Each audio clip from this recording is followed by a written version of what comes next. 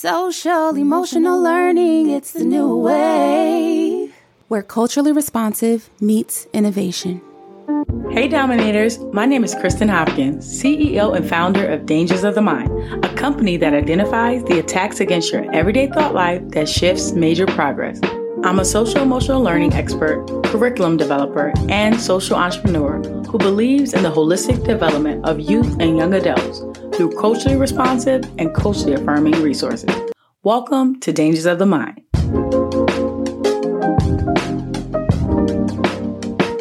Hey guys, welcome to another Dangers of the Mind episode. I'm your host, Kristen Hopkins, and today's episode is all about a white leader's role in urban settings. Now, Dangers of the Mind's mission is to teach, reach, and build a strong system of future leaders and pioneers that will harness their intrinsic power and catapult into their rightful purpose. Let me break down what intrinsic means real quick, because there's intrinsic and there's extrinsic, and these are really important terms that you should know. Intrinsic motivation talks about the internal satisfaction. So one does something not for the reward, not for the incentive, but they do it because they internally feel satisfied when it's done. So prime example, when you are washing the dishes, when you clean your room, that's intrinsic motivation. You don't do it because you're getting a reward, hopefully not, but you do it because it makes you feel good, right? It makes you feel clean and productive, right? So we fulfill this. We believe in intrinsic and extrinsic. And extrinsic is just talking about how kids and adults utilize rewards and incentives for motivation. And so and here at Dangers of the Mind, we believe in intrinsic motivation and we believe in intrinsic power and making sure our children are catapulting into the rightful purpose through internal satisfaction. So how do we fulfill this mission, you might ask?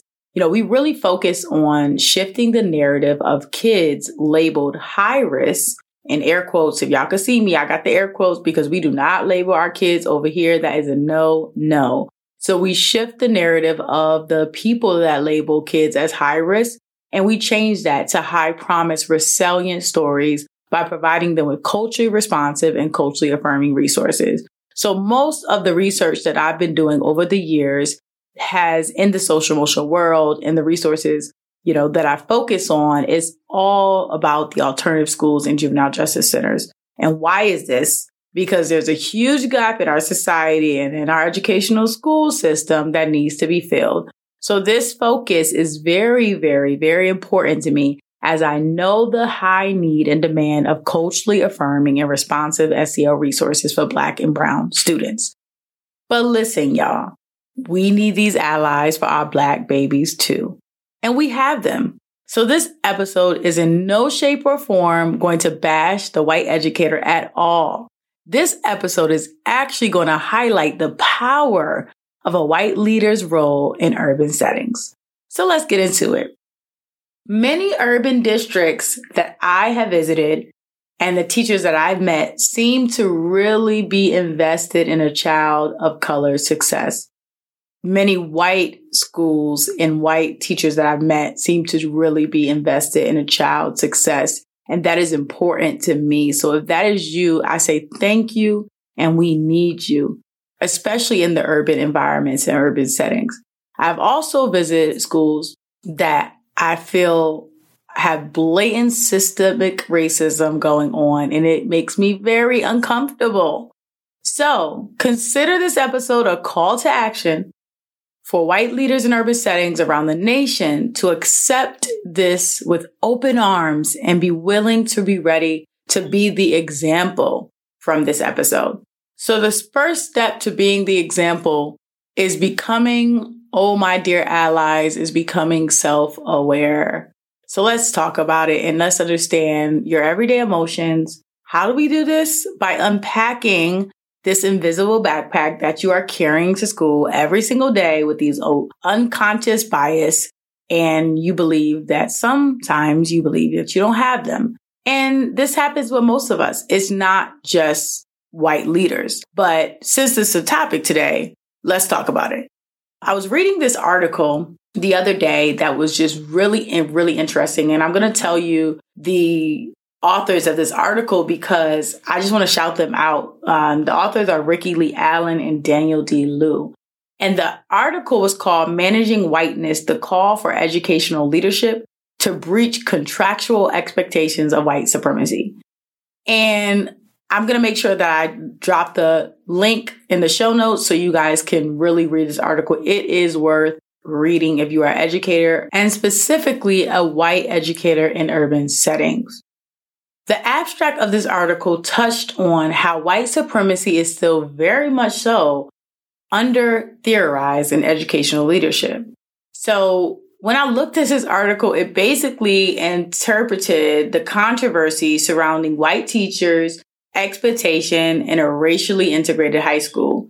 And they go on to talk about how white supremacy operates in schools in the following ways: meritocracy as property, institutional violence as colonialism, and racial otherings as racial selfings.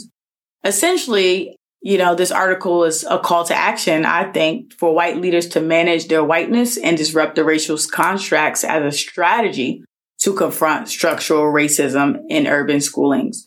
So I just think it was a job well done, but I'm going to talk about it today with you. So I know that was a lot to digest. So let me back up and define racial contract if you've never heard of it. This concept was brought to my attention by Charles Mills. He wrote a theory and it rests upon 3 claims. The first claim is that white supremacy, both local and global, exists and has existed for many, many years. Number 2, white supremacy should be thought of as itself as its own political system. And number 3, that as a political system, white supremacy can be theorized based on contract between whites, a racial contract. This is why he calls this a racial contract. So as a Black or white leader in education, I know that we all have seen forms of racism in our educational school systems. When we look at the data, there are still many more white teachers than Black teachers in the urban schools that we have in the world. And there's an endless count of white teachers doing their part in these urban education schools. So the role of the white leader in urban education is simple. Start with social and emotional learning. You first must become self-aware and be able to create systems to accurately self-perceive who you are versus who you are trying to be.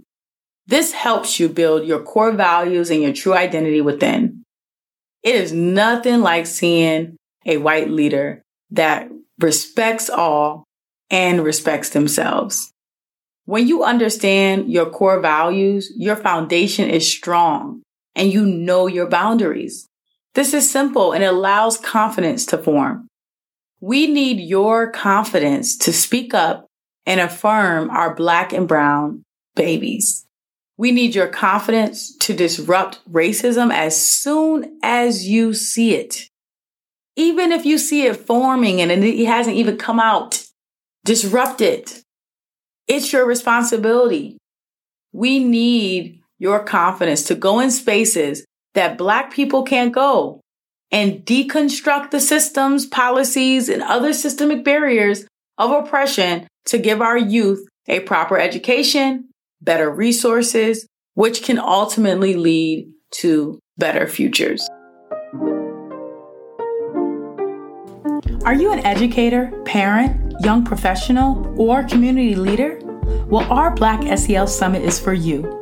Black SEL is a summit that looks to reach, teach, and build a system of strong Black leaders that understand the importance of social and emotional learning and ways to expose and sustain SEL in Black communities. Black SEL will highlight and elevate the educators and voices of African American people in the social and emotional learning field. We are looking to create healthy dialogue around policy and ways to expose social and emotional learning to surrounding communities and its key stakeholders. Social and emotional learning will not be a trend in the Black communities, but yet we will make this a sustainable tool to advance and heal us one community at a time. This summit will take place on September 30th from 9 a.m. to 4 p.m. right in Durham, North Carolina. And then our awards banquet starting at 7 p.m. Early bird tickets are on sale right now for only $150. Grab them now before it's too late. Proceeds generated for ticket sales will help build the capacity of the Dangers of My Education Fund. For more information, click the link in the show notes or go to blacksel.org to learn all about our conference and see the full itinerary there. We can't wait to see you. Now, this all stems from just being simply self-aware in an urban setting. We also need white leaders to understand the importance of building healthy relationships with students of color. I visited a school a while ago, and one thing that stuck out to me was they wanted me to sit in a couple of classes and observe what was happening in the classrooms. And this is something that I've done for years, and this is really the way that I continue to learn and understand what is happening with students and how to connect better with them and how to develop to meet their specific needs. But this time it was interesting because a teacher that I was sitting in her classroom, observing her, you could tell she was very passionate about teaching. You could tell she loved, her subject that she was teaching on. You could tell that she was kind. You could tell all these things. And there was a boy in the front and she kept calling his name and he wasn't responding to her. And so he finally looked up at her the fourth time she called his name. He didn't respond. He finally looked up to her and said, "That's not my name." And she said, "Excuse me?" And he said, "That's not my name." And he threw the desk and walked out of the classroom. Later, we realized after, I spoke with him and after a couple other people spoke with him to realize, to see what triggered this young boy. It was simply because she was mispronouncing his name and his father passed away and his father was named that same name. So he was a junior. And so it was a trigger for him. And although she was this white teacher and he was a black boy, I noticed that she connected well with many of the other students in the classroom. So I don't think it was the fact that she wasn't connecting. It was a simple error for her not to pronounce this boy's name correctly. Now, could this have been prevented? Maybe if she took the time to really understand how to pronounce his name. We were at the time, it was October and school had started in August. So, that's 3 months. You probably should know a child's name by now. But if you don't, it's okay. That wasn't the point of what I was looking at. But what I saw was that this tender young boy automatically assumed that his white teacher could not relate to his father passing away and to not knowing how to, pronounce his name or not even telling her why he was upset. It took 4 or 5 people for him to say why he was upset. He felt like he couldn't connect with her. And I was sitting in that classroom trying to understand how could this, white teacher connect better to this child.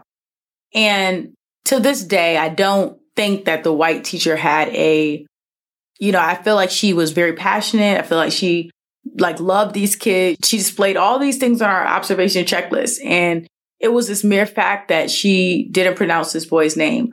But when we think about this, these situations that happen every single day and the disconnect that kids automatically feel because someone doesn't look like them, they automatically think that you can't relate.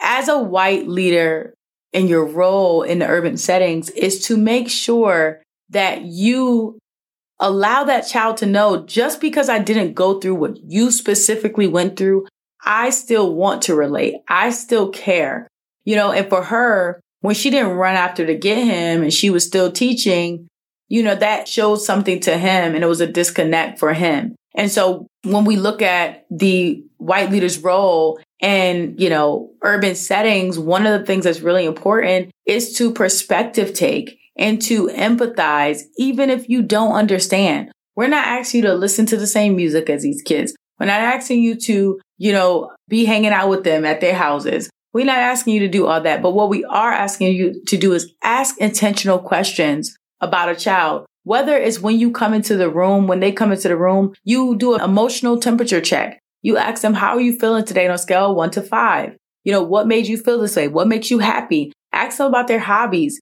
Get to know them a little bit before you start talking about a subject matter, because she might have been able to know that this boy's father had passed away. She might have known this by just a simple conversation. And so there are really good teachers out there. There's just parts that we have to think about to just stretch you a little beyond what you normally do as your role in this urban setting.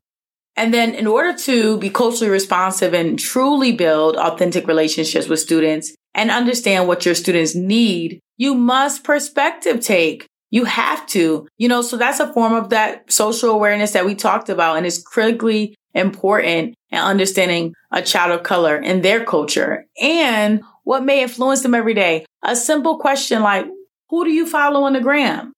Now you know who somebody follows on the gram. Your simple question like, if you were on a deserted island, what are the top 3 things you would bring? Guess what? You can find out a lot about a child for the top 3 things they could bring. A child might bring a PS5. He may bring his mama, and he might bring his Jordans, right? So you're going to know he loves his mama, he loves his PS5, he loves to play games, and he likes sneakers. You're going to learn this by asking these intentional questions. And this is a part of becoming socially aware, is doing the work and being intentional about it. So what am I saying? There is this term called lived civics, defined by Cohen as a centering of the experiences of youth of color and how race structures their civic lives. This shapes the Black student experience. So again, what is a role of a white leader in urban settings? There is a role to intentionally practice your moral compass and know what it is, to understand your core values. If I ask you what were your 3 core values right now, could you spit them out to me? Mine is integrity, is loyalty, is respect.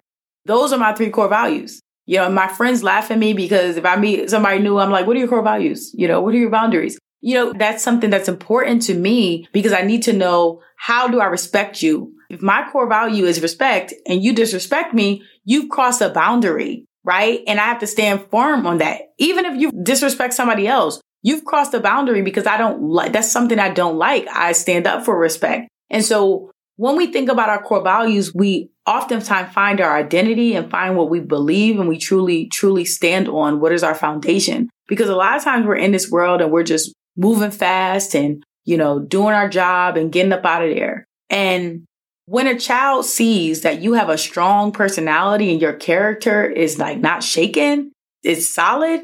Shout out to Mr. Brown. He runs one of our Dangers of My programs at Lakeview School. And this man's character is solid. I'm talking about, he is always the same personality. Even when he's you could tell he's stretching himself to be this person that just wants to push through the day and still smile. You could tell he still does it. He has a very consistent personality, but the kids know him to the core. They know him to the core and they know that they can call on him. They can reach out to him. They can confide in him. And so it's important as a white role, in this urban setting, because a lot of experiences that Black kids have with some white people are not as good and they don't feel as comfortable. So you want to create this solid character of who you are so that you become dependable in this role for a child in an urban setting. Over the years, research shows the impact of SEL not just impacts a student's life, but adults as well. By establishing adult SEL as a priority, school leaders cultivate the capacity to deal with stress through self-care and build resilience, which can lead to improved job satisfaction, teacher retention, and improved outcomes for students. Why wouldn't we want this as adults? All adults. Why would we want adult SEL? Basically tells you that you cultivate the capacity to deal with stress. First of all, this ain't about nobody else. It's about you, about the stress that we go through every day. If you're working in an urban setting, I guarantee there's some forms of stress, whether there's, a child that comes in that, might not be able to get lunch today or breakfast today. I remember I went into a school and one of my kids told me that he came to school just for breakfast. And these are not all Black kids. Don't get me wrong. These are not all Black and brown kids. And there's environments where poverty is very high in inner city and urban settings. And it's important that you have the capacity as practicing SEL as an adult to deal with stress and identify that stress through self-care and how you build resilience. I guarantee you that you all are very resilient in your roles in these settings because every day is not easy. But this also leads to improved job satisfaction. You do your job better. You feel better about your colleagues, improves teacher retention, and improves outcomes for your students. So this is something that is really important. And this could be the step in the right direction to disrupt a racial agenda and confront structural racism in urban settings. So I am calling on our white leaders in our roles in schools in urban settings. Also, those white leaders who know that some of our curricula that you may be teaching your students is not culturally responsive. We want to make sure that you identify that and you bring that to the table and you speak up about it. We want to make sure that you're a disruptor to looking at ISS and not just seeing all Black boys in there.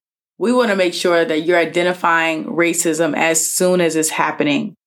We want to make sure that you are a part of the change and a part of the goodness and the success that we want to see in our Black and brown students. So we thank you for the work you're doing. We thank you for your partnership in this fight. And we thank you for practicing social and emotional learning and being committed to helping our children each and every day. And this wraps up another Dangers of My episode. Make sure you subscribe, rate the show, and share with friends. See you next time. This episode is brought to you by BlackSEL.org. Do you see confident people around you? Do you believe you display confidence consistently? How do you feel like confidence contributes to your performance? Join us as we discuss confidence in the workplace and how to know the value you carry and be confident in that. Click the link in the show notes to learn more and register. Seats are limited, so act fast.